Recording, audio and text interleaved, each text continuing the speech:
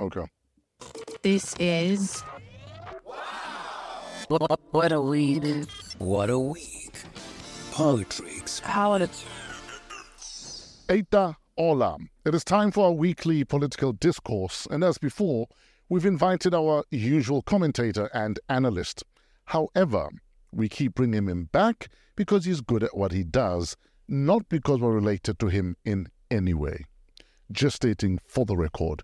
So please give a warm welcome back to Botsang Mudimuame Moiloa. How you doing, brother man? I'm good, brother Fresh. What's up? Better than last week, this week, not fully recovered. Yes, sir. But I'm good. I can't complain. Welcome to another week of Wow What a Week, brother.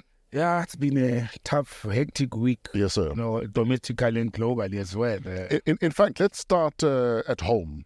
A giant baobab has fallen in the death of Prince Mangosuthu Buthelezi. Yes. Very divisive in terms of how people are seeing his legacy. Some people will say, all I remember is violence in the 90s or the 80s. Other people are saying, but he was a statesman who rebuilt and rebranded after those 80s. Others are saying, it's through his prime ministering that the Zulu nation were able to rebuild and become as great as they are again after what happened with the British a couple of 100 years ago. Yes. So he, like I said, highly divisive, depending on which side of history you're sitting. Well, Fresh, luckily for some of us, we are in middle age. Yeah. And we've seen the 70s, 80s, 90s, and the 20s. But let me start by saying, may the soul of Prime Minister Mangosuthu Buthelezi rest in eternal peace. As not only as an elderly statesperson, but also as a parent to some of us. And I don't want to limit it to the Zulu nation only. Who amongst us is perfect and has lived a perfect life? None, even the most admired people on earth. But I'm also shocked at the way African people are reacting, especially those who come from the opposition of Mangosuthu Buthelezi, the person, and not only the political party opposition, because the African National Congress has officially come with various statements denouncing their members who have been talking negatively about the passing, about the history of Prince Buthelezi. But, there's something I've learned as an African child, that you do not share the spoils of the deceased before they are buried. And that has been an African culture and practice. The spirit of Mr. Buthelezi had not rested when everybody started bringing all the negative things that were surrounding him.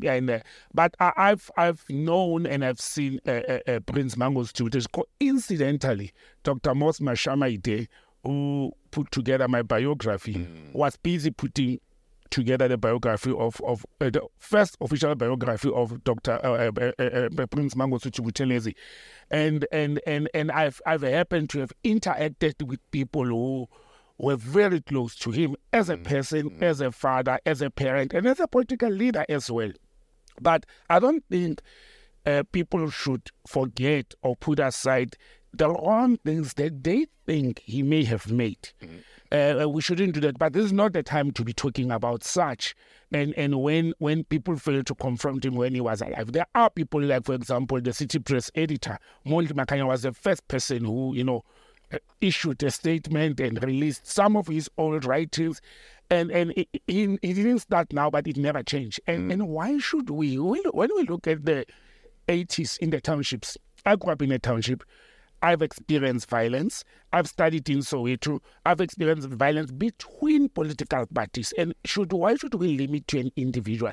Why wouldn't we sit and say today, and I know it's very funny, I've never heard of Inkatha fighting the PAC fighting Azapo, Inkatha fighting Azapo.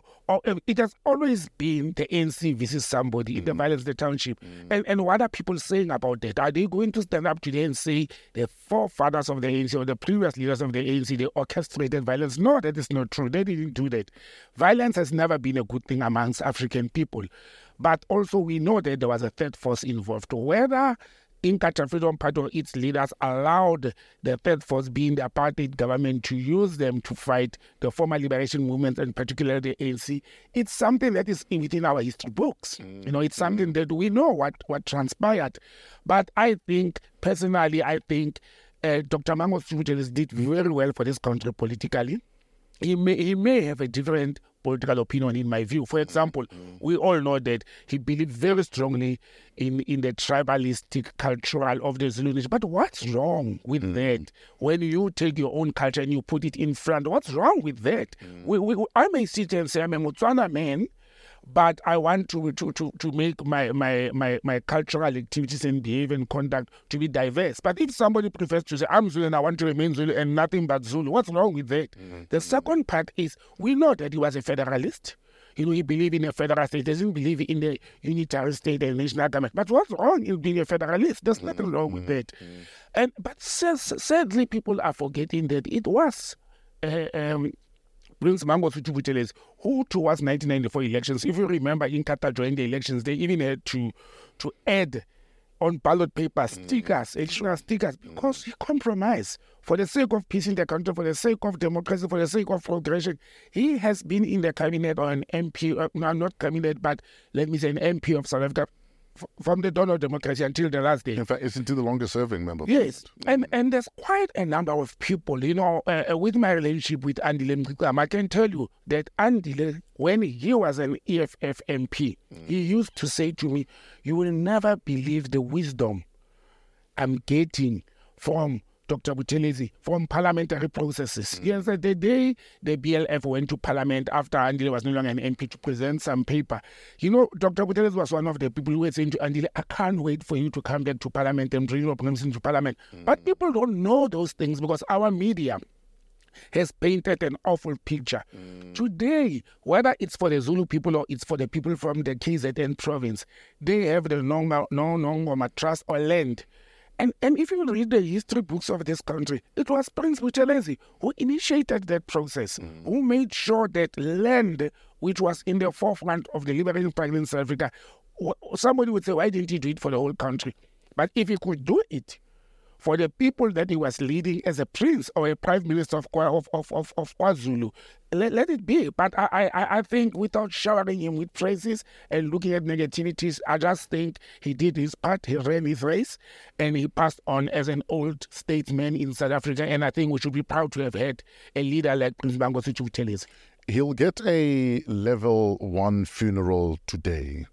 What are your thoughts on that? And those who say, why is he getting a level 1, but many others, as great possibly as he, didn't get level 1s? Look, it's a prerogative of the state. It's a prerogative, the president's prerogative. If the president of the republic who said it could have been any other president, and we have questioned so many people, why didn't they get level 1? I think it's a well-deserved level 1 with full military, honors. And I think, being the longest serving member of parliament, being a leader of a political party, a prime minister of KwaZulu and the Zulu nation, which is the biggest, nation in South Africa, I think it's a well-deserved thing. It's a well-deserved, and it's also, to show when you negotiate, you not only take, you sometimes give. You compromise. To show that the ANC is still ruling in the country. And Prince Mangosuthu Buthelezi has been, they were loggerheads historically, but he has been a friend of the ANC as well as the Democratic Alliance. And I think he has managed, being the leader of the IFP, to can create a relation between him and all other political parties. I haven't heard or seen one political party, except individuals from various political parties, denouncing Prince Mangosuthu Buthelezi and the role he played in the politics of the country. He was not only the leader of the AFP, he was a national leader of South Africa. And I think it's a well-deserved funeral. That is a level 1 state funeral. And I think we'll put this behind us and move on as a nation. But a legacy that he has left for us as a nation, and particularly for the Zulu people, it's something we cannot undermine. Absolutely. Let's keep it within the borders. Public Protector Busisiwe Mkhwebane is now former Public Protector Busisiwe Mkhwebane. Yes. Majority in Parliament agreed that she's guilty of misconduct for ignoring various court findings. Yes. And they also agree that she victimized officials during her tenure. And during her tenure as public protector. But for a lot of people, one of the big issues was Parliament sat today, and by tomorrow there was a letter from the president who often capitulates, who often hesitates, who might even look for a retired judge to say, should I write it? Look, I was also very surprised. That was very quick. I was still digesting. And in fact, and I love the way he words it. Listen, Parliament has decided. Yeah. So my job is to do what Parliament has decided. Yeah, I don't know when does the president apply their mind, independent of the... In fact, he says the National Assembly resolution compels me to remove you from office. Exactly. I don't think the way it is. I don't think it compels. I don't think it compels, really. The president hired is the final buck stops with the president. But that was quick. I think that letter was long prepared. It was ready. It was ready. Yeah. Just the signature was there. He just issued it. But also to save time, knowing that he is left with less than 20 working days. The timing is, should this run after a contract has ended, it would have had some labor relations implications. But they wanted to do it as fast as possible, that it should happen. Concomitant. Yes. As he would say. Exactly. So it's the former public protector now. She announced during the course of the week, I think on Wednesday, that she's taking this matter on review.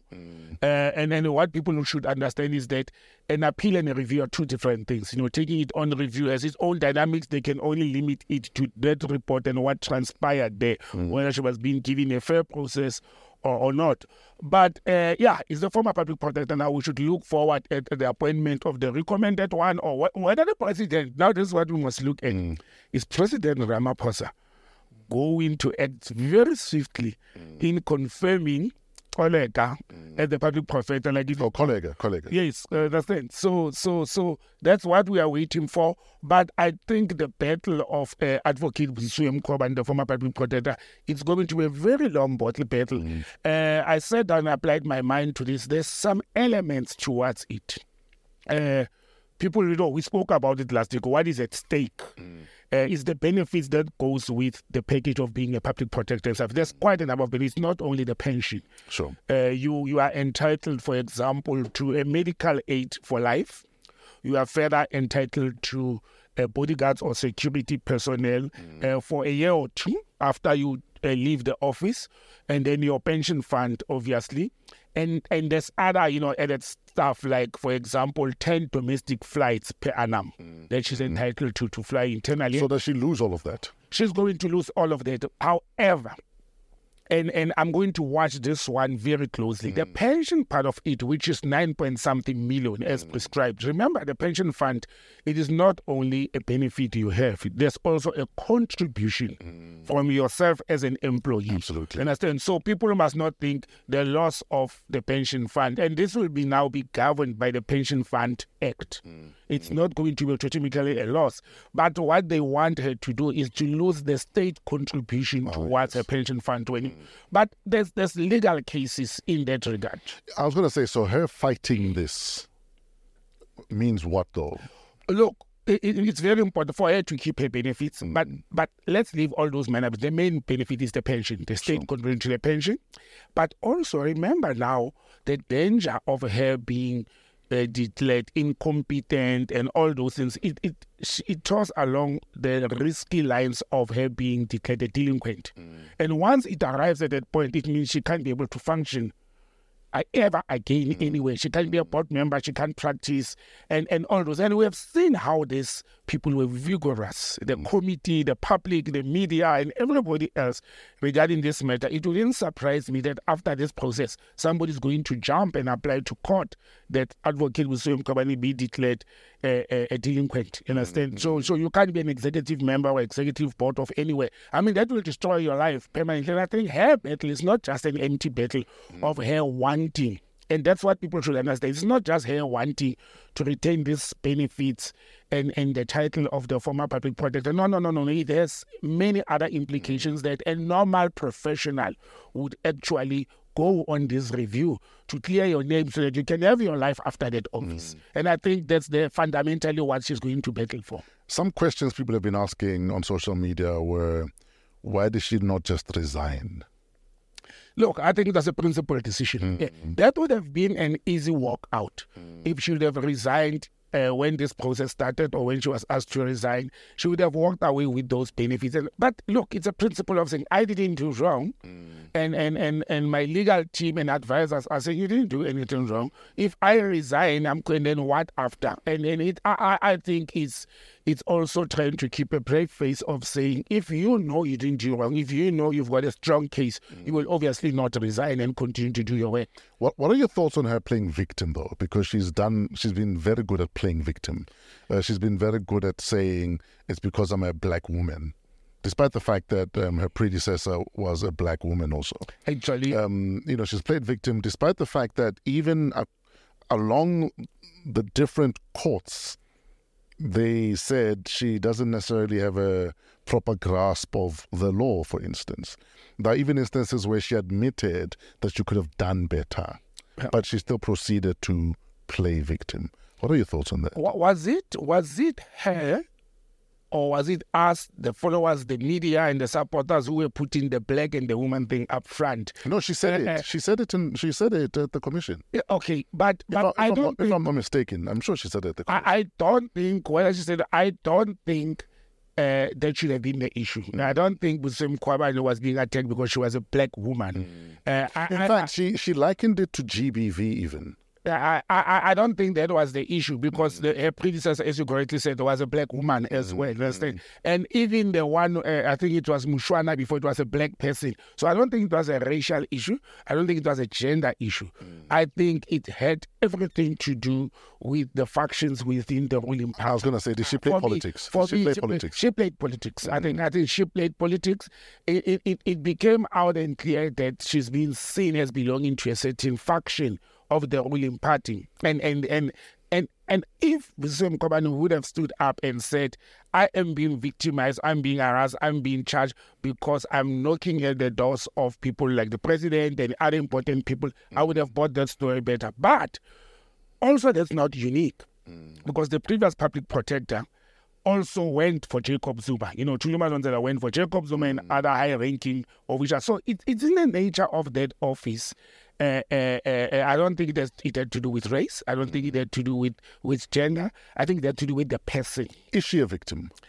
Look, I don't think it's a victim. I don't think it's victimization. I personally think it's an unfortunate phase whereby she was in the wrong position at the wrong time. You understand? That's one. Two, I also think it had to do with her doing her work. All this is related to her work, not the personality. It's her doing to her work. Whether other people are satisfied with her work or not, it's immaterial in this instance. But I don't think it's a victim of professionalism. It's a victim of being in the wrong side of politics in the country. That's a highly politicized position, and she was on the wrong side of politics. There's cases of the people who are seen from her faction. If you look at the Estina Terry issue, sure. For clearing those people, and you understand. So it was plain very clear politically which cases is she going to put aside and so forth. But the damage is done to that office, the attack on her as a person. Look, another thing that people were celebrating, I watched that whole process. I looked at the MPs celebrating to say this is a victory, we've made history. But to make history with what I call a snacks thing, an ugly thing. We must make history with beautiful things. It's the first time in the history of this country that a person is to be removed by parliament to this majority. It's okay. It's good when she did wrong or she was found wanting or doing wrong. It's okay. But you can't celebrate such. When you are failing to use your two-thirds majority to achieve things that will move us forward as a country. And so when do we actually celebrate achievement in government? When something negative happens and divides the nation, or when something that is very positive Parliament must stand up and say, we have done something positive, let's celebrate it. I didn't see any MP celebrating the president signing the sign language, the 12th language of South Africa into law. That's a huge achievement, and they didn't celebrate that. So when they are biting and fighting and calling each other names, then they celebrate that. Now, I found it very clumsy. Now, before the vote happened, Secretary General of the ANC, Mbalula, Yes. said that he expects every ANC member of parliament to be in parliament to vote, and only death should stop you Should be an from excuse. showing up. Yes. Minister Dlamini Zuma didn't show up. Mm-hmm. What do you think is going to happen? Well, look, I've listened to the Secretary General Fikile and with his exaggerated statements. I've listened to the ANC Chief Whip, Majodina. Pay me, yes. Yes. And she said she didn't know where Dr. Dlamini Zuma is, Yes. the minister. But again, you see, they've created a problem for themselves because it has happened that Dr. Dlamini Zuma defies not just being absent, vote against As a member in good standing. as a member in good standing. Yes. It has also happened before that people like Pravin Gordhan had voted against the party line. But so it's going to be very difficult for the ANC disciplinary committee to discipline Dr. Dlamini Zuma. It's going because this practice has been there. It depends on whose side. But with her, she's been consistent. You understand? She has done it in the Jacob Zuma admin. She has done it in the Ramaphosa admin. She didn't show up, and the only one who didn't show up. But Do you think she was making a statement? I think she was making a statement. I think it was deliberate. I actually had No, maybe the lift was stuck. I actually had wished she did what she did the last time. Yeah. To go there and vote against as a principal, as a member of parliament, not as a member of the ANC. Yes. But I think in order not to defy the party line and not to compromise her position and her belief, she decided, I'm not going to go there. Fresh, what can they do? The only thing that they can is that the president must remove her out of office and reshuffle cabinet and all that. But I think if they are going to try and take this through a disciplinary hearing, they'll be faced with serious legal challenges. Sure. Because it has happened before, others have done it before. You understand? I mean, I listened at an old clip of the chairperson of the ANC, Mr. Gwede Mantashe, talking about how people should toe the line, not to vote against the party line. Then there's another one where he says, no, we cannot be voting like cows and just be saying, well, we must be principled and must vote with conscience. When does conscience apply and when doesn't conscience apply? But it's a wait-and-see situation. Look, the ANC has been committing a lot of own goals, and I think this is also another trap that they may commit another own goal. Basically, I think President Ramaphosa is not going to engage into tussles with Dr. Zuma. That's, at the moment, it will not be politically wise to do that. Sure. I was not at work. I can just say I was not feeling well. I was supposed to come. I didn't report. It was too late. I was sick. The lift was stuck. Well, You're welcome, Mama. The lift was stuck. Let's go to East London. EFF, CIC, Julius Malema is being charged or accused of discharging a firearm that belonged to his bodyguard at the 5th birthday celebration in 2018.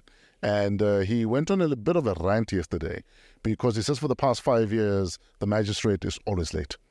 And she defended herself and said, no, what I do is I sit in my chambers, which are 5 minutes away from here, until I am told. In fact, she says, nobody tells me when everyone is settled. But why should you be told? Just be on time. That's how court operates. You see, I'm glad this happened. Yeah. Some of us who literally live in, I've been in court 53 times in my life for various stuff. Yeah. That's how they operate. Until everybody is settled, in judges, they call them judge associates. Sure. Okay, or magistrate assistants, whatever. Once everybody is settled and everybody is in court and the proceedings are ready, the judge associates or the assistant or a messenger of the court will go and call the and say, well, now we're ready. Chambers. We are ready to proceed. Okay. That's how it's done. That's okay. the practice. It's not, they do it everywhere. So are you saying Juju is aware of this practice? He should be aware, or at least his legal team should be aware of that. He should be aware. And Julius is a politician in court. But whose responsibility is it that everyone is settled on time? And that we're closing the doors because we need to start. Yes, it's the court marshals, Okay. the messenger of the court, and those ladies or gentlemen that sit in front of me that are handing over the files. Once everybody's there, they normally check with counsels and the prosecutors to say, is everybody in the house? Sure. Can we call the magistrate or the presiding? Sounds like a DJ. Is They- everybody in the house? Put your hands in the air. Wave them like you just don't care. You see, guys talking politics with DJs is complicated. So that's how it's done. But there's two elements that I thought. So that's the process. Yes, yes. It does happen as well, fresh in courts, that the presiding officer, after sitting and thinking overnight or over weeks, would say to the two parties, meaning the prosecuting authority and the counsels for the accused, can I meet you in my chambers before we start? Yes. So she says she sent that request. And this was denied or declined to say, we are not coming. But nobody took the message back to her. If that's what transpired, she did nothing wrong. Okay. If that's what transpired. Because when you send a message through the court messenger to the counsels or the representatives of the accused, and they declined, that person was supposed to go back and inform the presiding with that, no, they don't want to meet you in chambers. They are ready to proceed in court. So if that's what happened, but Julius mentioned that it's not the first time. You see, now that becomes a problem. If she is perpetually late, which I'd find it very, very strange that a magistrate can be late perpetually, and she was, I mean, this case has been running for over 5 years. And I would find very strange that they allowed it to continue to happen up to this time. Now, do you want my idea of what transpired? Tell us. I always tell people one thing that you don't want to do in South Africa is to step on to Juju's toes. Then he will make noise. But I think, number one, Julius and the legal team, I don't know why they refused to go and meet the magistrate in the chambers, and I don't know why did she call them now to meet in the chambers. But I think they've realized how serious this charge is, because this is a very serious charge. I can tell, being a firearm collector, I can tell you, discharging a rifle, not just a firearm, high caliber rifle in a public place, it carries a minimum of 5 years, sentence to prison then. But that's not the only thing. The other element is at some stage, whether it is charged, whether it was blanks or whatever, Julius was in possession, it was in arm of a firearm that is not registered, he's not allowed to carry. He's not licensed to carry. That was not a shooting range, that was not a practice place, that's a public place. It was not his rifle. It belonged to the bodyguard. The bodyguard is also facing very serious charges of handing a firearm to a person that is not allowed by the law. So these are very serious. Can't he argue power dynamics? What power dynamics? That my boss said escape rifle. No, it doesn't work like that. If you have a firearm license, you know the Firearms Control Act. It's very clear on who should handle the firearm, I mean, how and where. Even if your boss asks for it.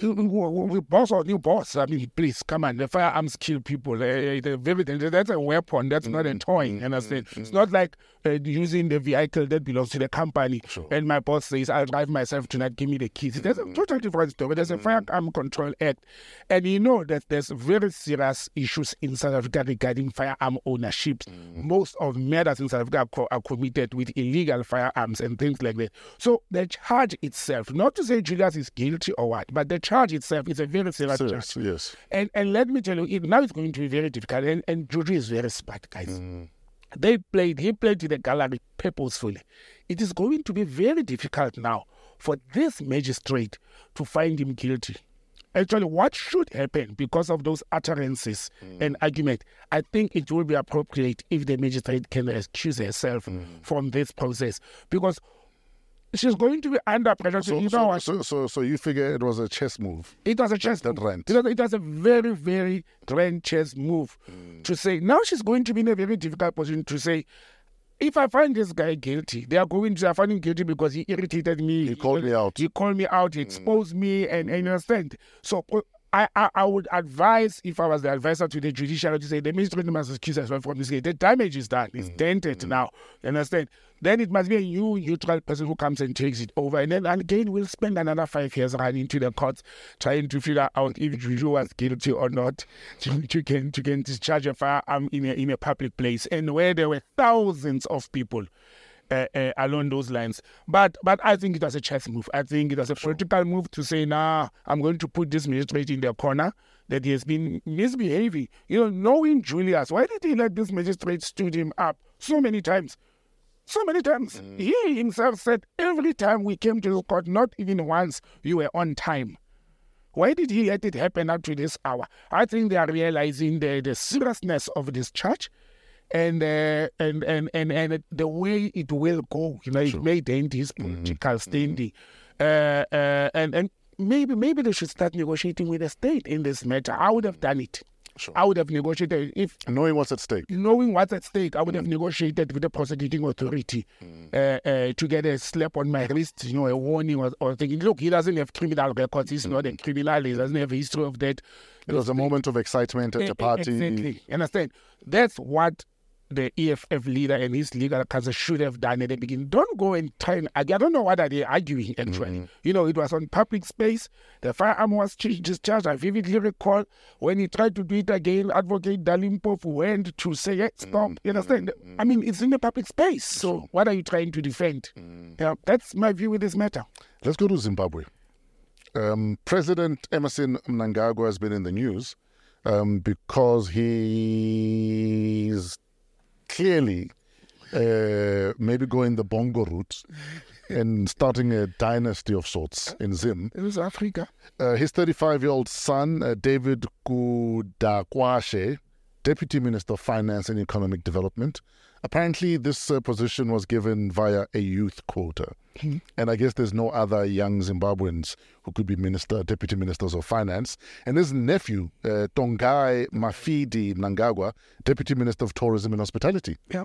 And there's also Sean and Collins, who are twins, who were also mentioned as having positions. Yes, very, very big position. And his wife the other day was given an honorary PhD by Harby. We spoke of dynasties in West Africa the other day. In fact, a Times Live article reported that in response to a question regarding him reappointing Kirsty Coventry, apparently an underperforming Minister of Sports and Recreation, Arts and Culture, he said, I've reappointed her because I am happy with her performance.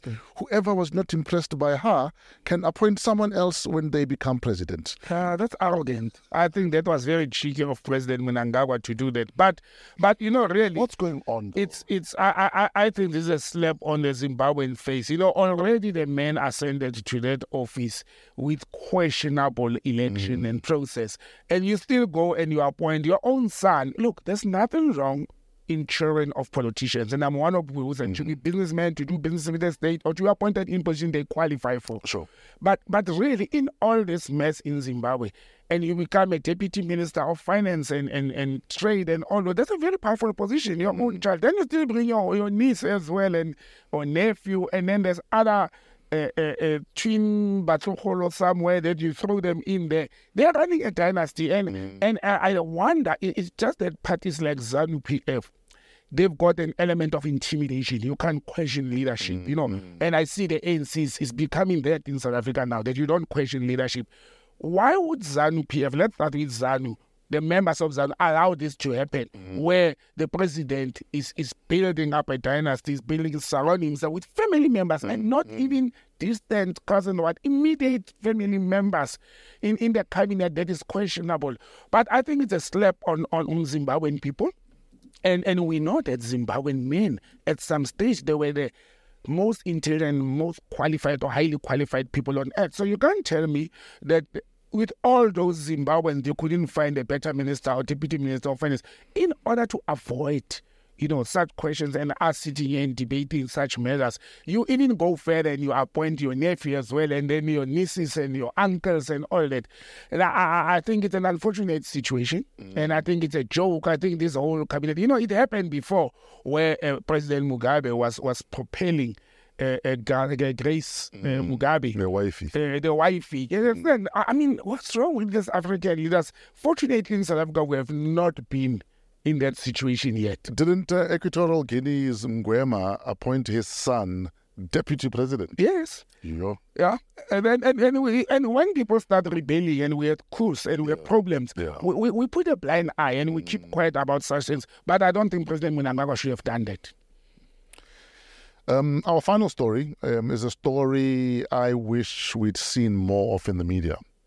The G20 saying to the African Union, here is a seat. Welcome to the club. What are the implications of that? Should we be excited? Should we worry? And why wasn't it a big deal in the media? Yes, it was there, but it wasn't a big deal. It was. I'm actually disappointed that the media didn't report on this. Yeah. It went completely silent. Immediately after, remember this came 2 weeks after the BRICS summit. And now there's a very big, the G20, it's actually 19 countries, including South Africa. South Africa has been the only African country represented in the G20, and 19 others. Then the 18 others. The 20th member of the G20 has been the European Union. Oh, yes. And I said, so again, Germany, France, Italy are members of the G20 as independent countries. But then they are also members of the European Union. Sure. You see, for me, that disjuncture, that's a problem already to say these countries, when there's voting and veto powers within the G20, what happens to the vote of Germany, Italy, and France when they're also represented? And we are sitting in the same situation now, firstly as Africa, whereby South Africa is a member of G20. Now it's going to be G20 plus because now they are 21. There's an African Union. What does it mean? Does it mean when South Africa goes to the G20 engagement, will they fly the South African flag while they are also carriers of the African Union flag? Imagine a situation where South Africa will be chairing the African Union and there's a G20 summit. Then the president of South Africa is supposed to go to the G20 summit to represent African Union. Then what happens to the South African flag? So those are some of the dynamics, but those are administrative dynamics. And luckily the G20 does not have a secretariat. Sure. Unlike other multilateral bodies. What happens is the country that hosted the last time or that chaired the last time, like it was Indonesia, and the current, which was India, and the next, which is Brazil, they form a what do they call it? They form a secretariat. They don't have a permanent sitting secretariat. But this is long overdue. I'm very skeptical. It is nice and well and good for African countries, 55 African countries, to be represented in multilateral bodies. But why now? Understand? And my why now comes from an element of, is it because they are countering the East moving and forming relations through BRICS and also, individually, Russia-Africa summit, China-Africa relationship? Are they countering that? Because the G20 countries are mainly Western countries, which includes 2 countries from Latin America, Argentina and Brazil, and some Asian countries. Are they countering that move? Why is Africa being seen as an ally and an important partner at the moment? One of the 2 major focuses of the G20 countries, one is finance, because the main program of the G20 is the ministers of finance, as well as the governors of the Reserve Bank, forming that one arm. The other arm looks at things like climate change and things like that. Now, Africa has been impacted negatively by climate change that is being caused by members of the G20, Sure. the big guns, the industrialized countries.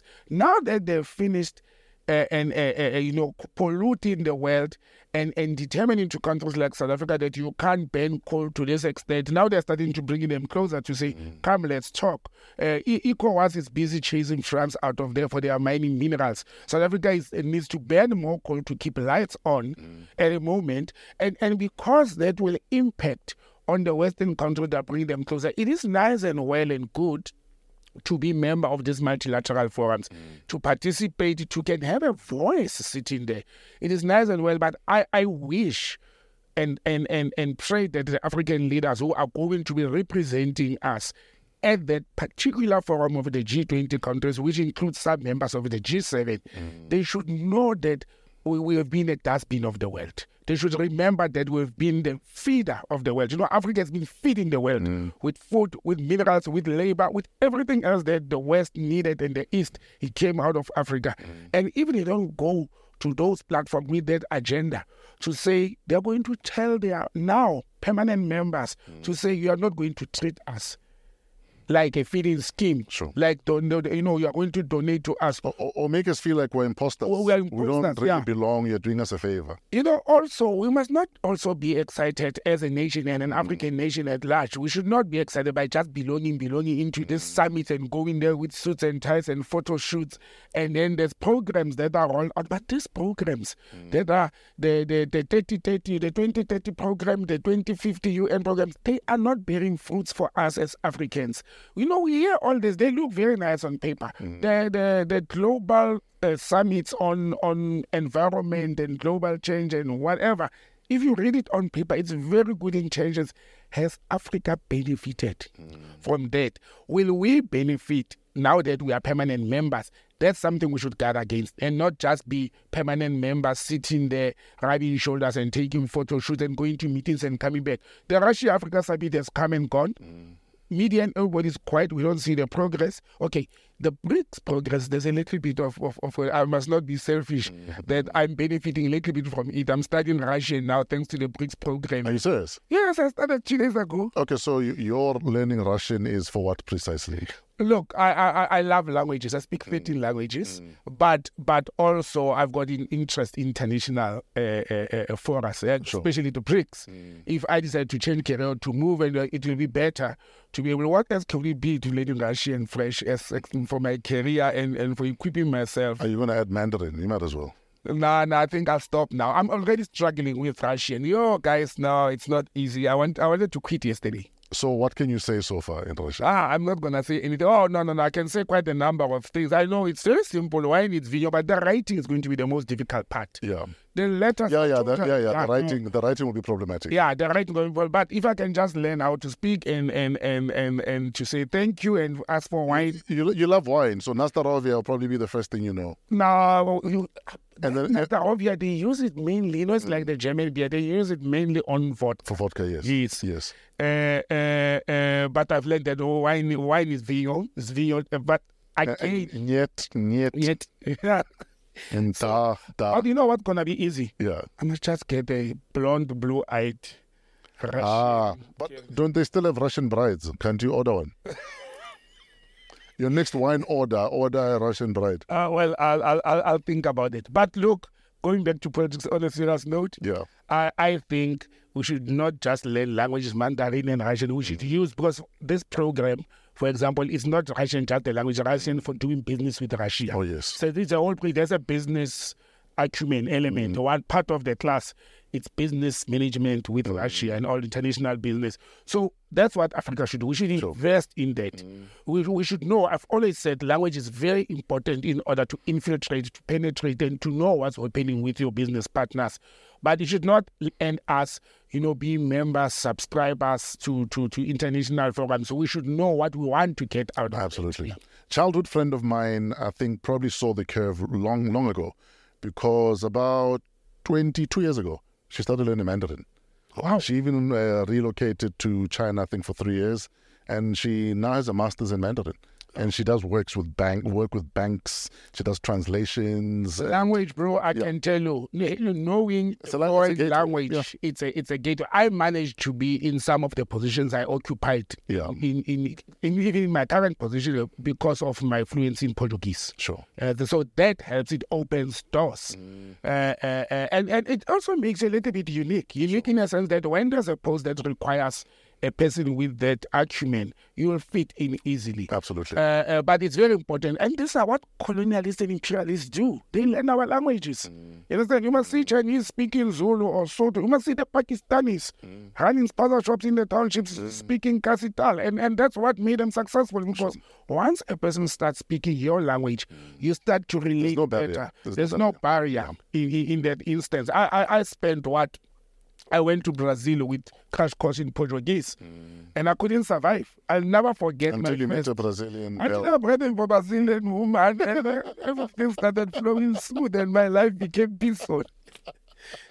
But yeah. On that note, I think let's wrap it up. Thank you so much, Botsang. Thanks, my brother. We love your insights as always. We love your perspective, and we appreciate you. No, I really appreciate the following, the team, as well as, the comments of the people. Sure. Every day I search, I'm looking for somebody to lambast us. I don't know whether they're scared of us Or are we really hitting the right button? But I like the reviews. I'm very impressed, and we intend to give more information. What we do, we collect information and we share it with people. And, last week we spoke about citizenship and birth certificates. You don't know how many people wrote to me privately and say, wow, I didn't know that. I didn't know that even if my child is born, having a birth certificate does not mean you are a citizen. So this is the kind of public administration information that this platform we intend to share with the people. Absolutely. The government is supposed to be doing it. NGOs are supposed to be doing it. We decided to team up together and do that, and I think it's for the good of the nation. Where do we find you on social media? botsangm@gmail.com and also @botsangm on social media platforms. And then on the telephone, it's 082-485-9100. Sure. Ladies and gentlemen, Botsang Moiloa is about to leave the building. Shout out to AMP Studios for housing us. We love working in your space. Mad shout out to Africa Podcast Network. Pezulu Works for the cinematography. Shout out to Trevor and the team. Also want to big up Otis the Floor Fraser for all of our audio imaging. And Botsang Moiloa, of course, our political creative producer, Kuvesh Mohan, and show producer, Kelezo Mutisakeng. Email us at waw@africapodcastnetwork.com. Have a great political week in spite of yourselves.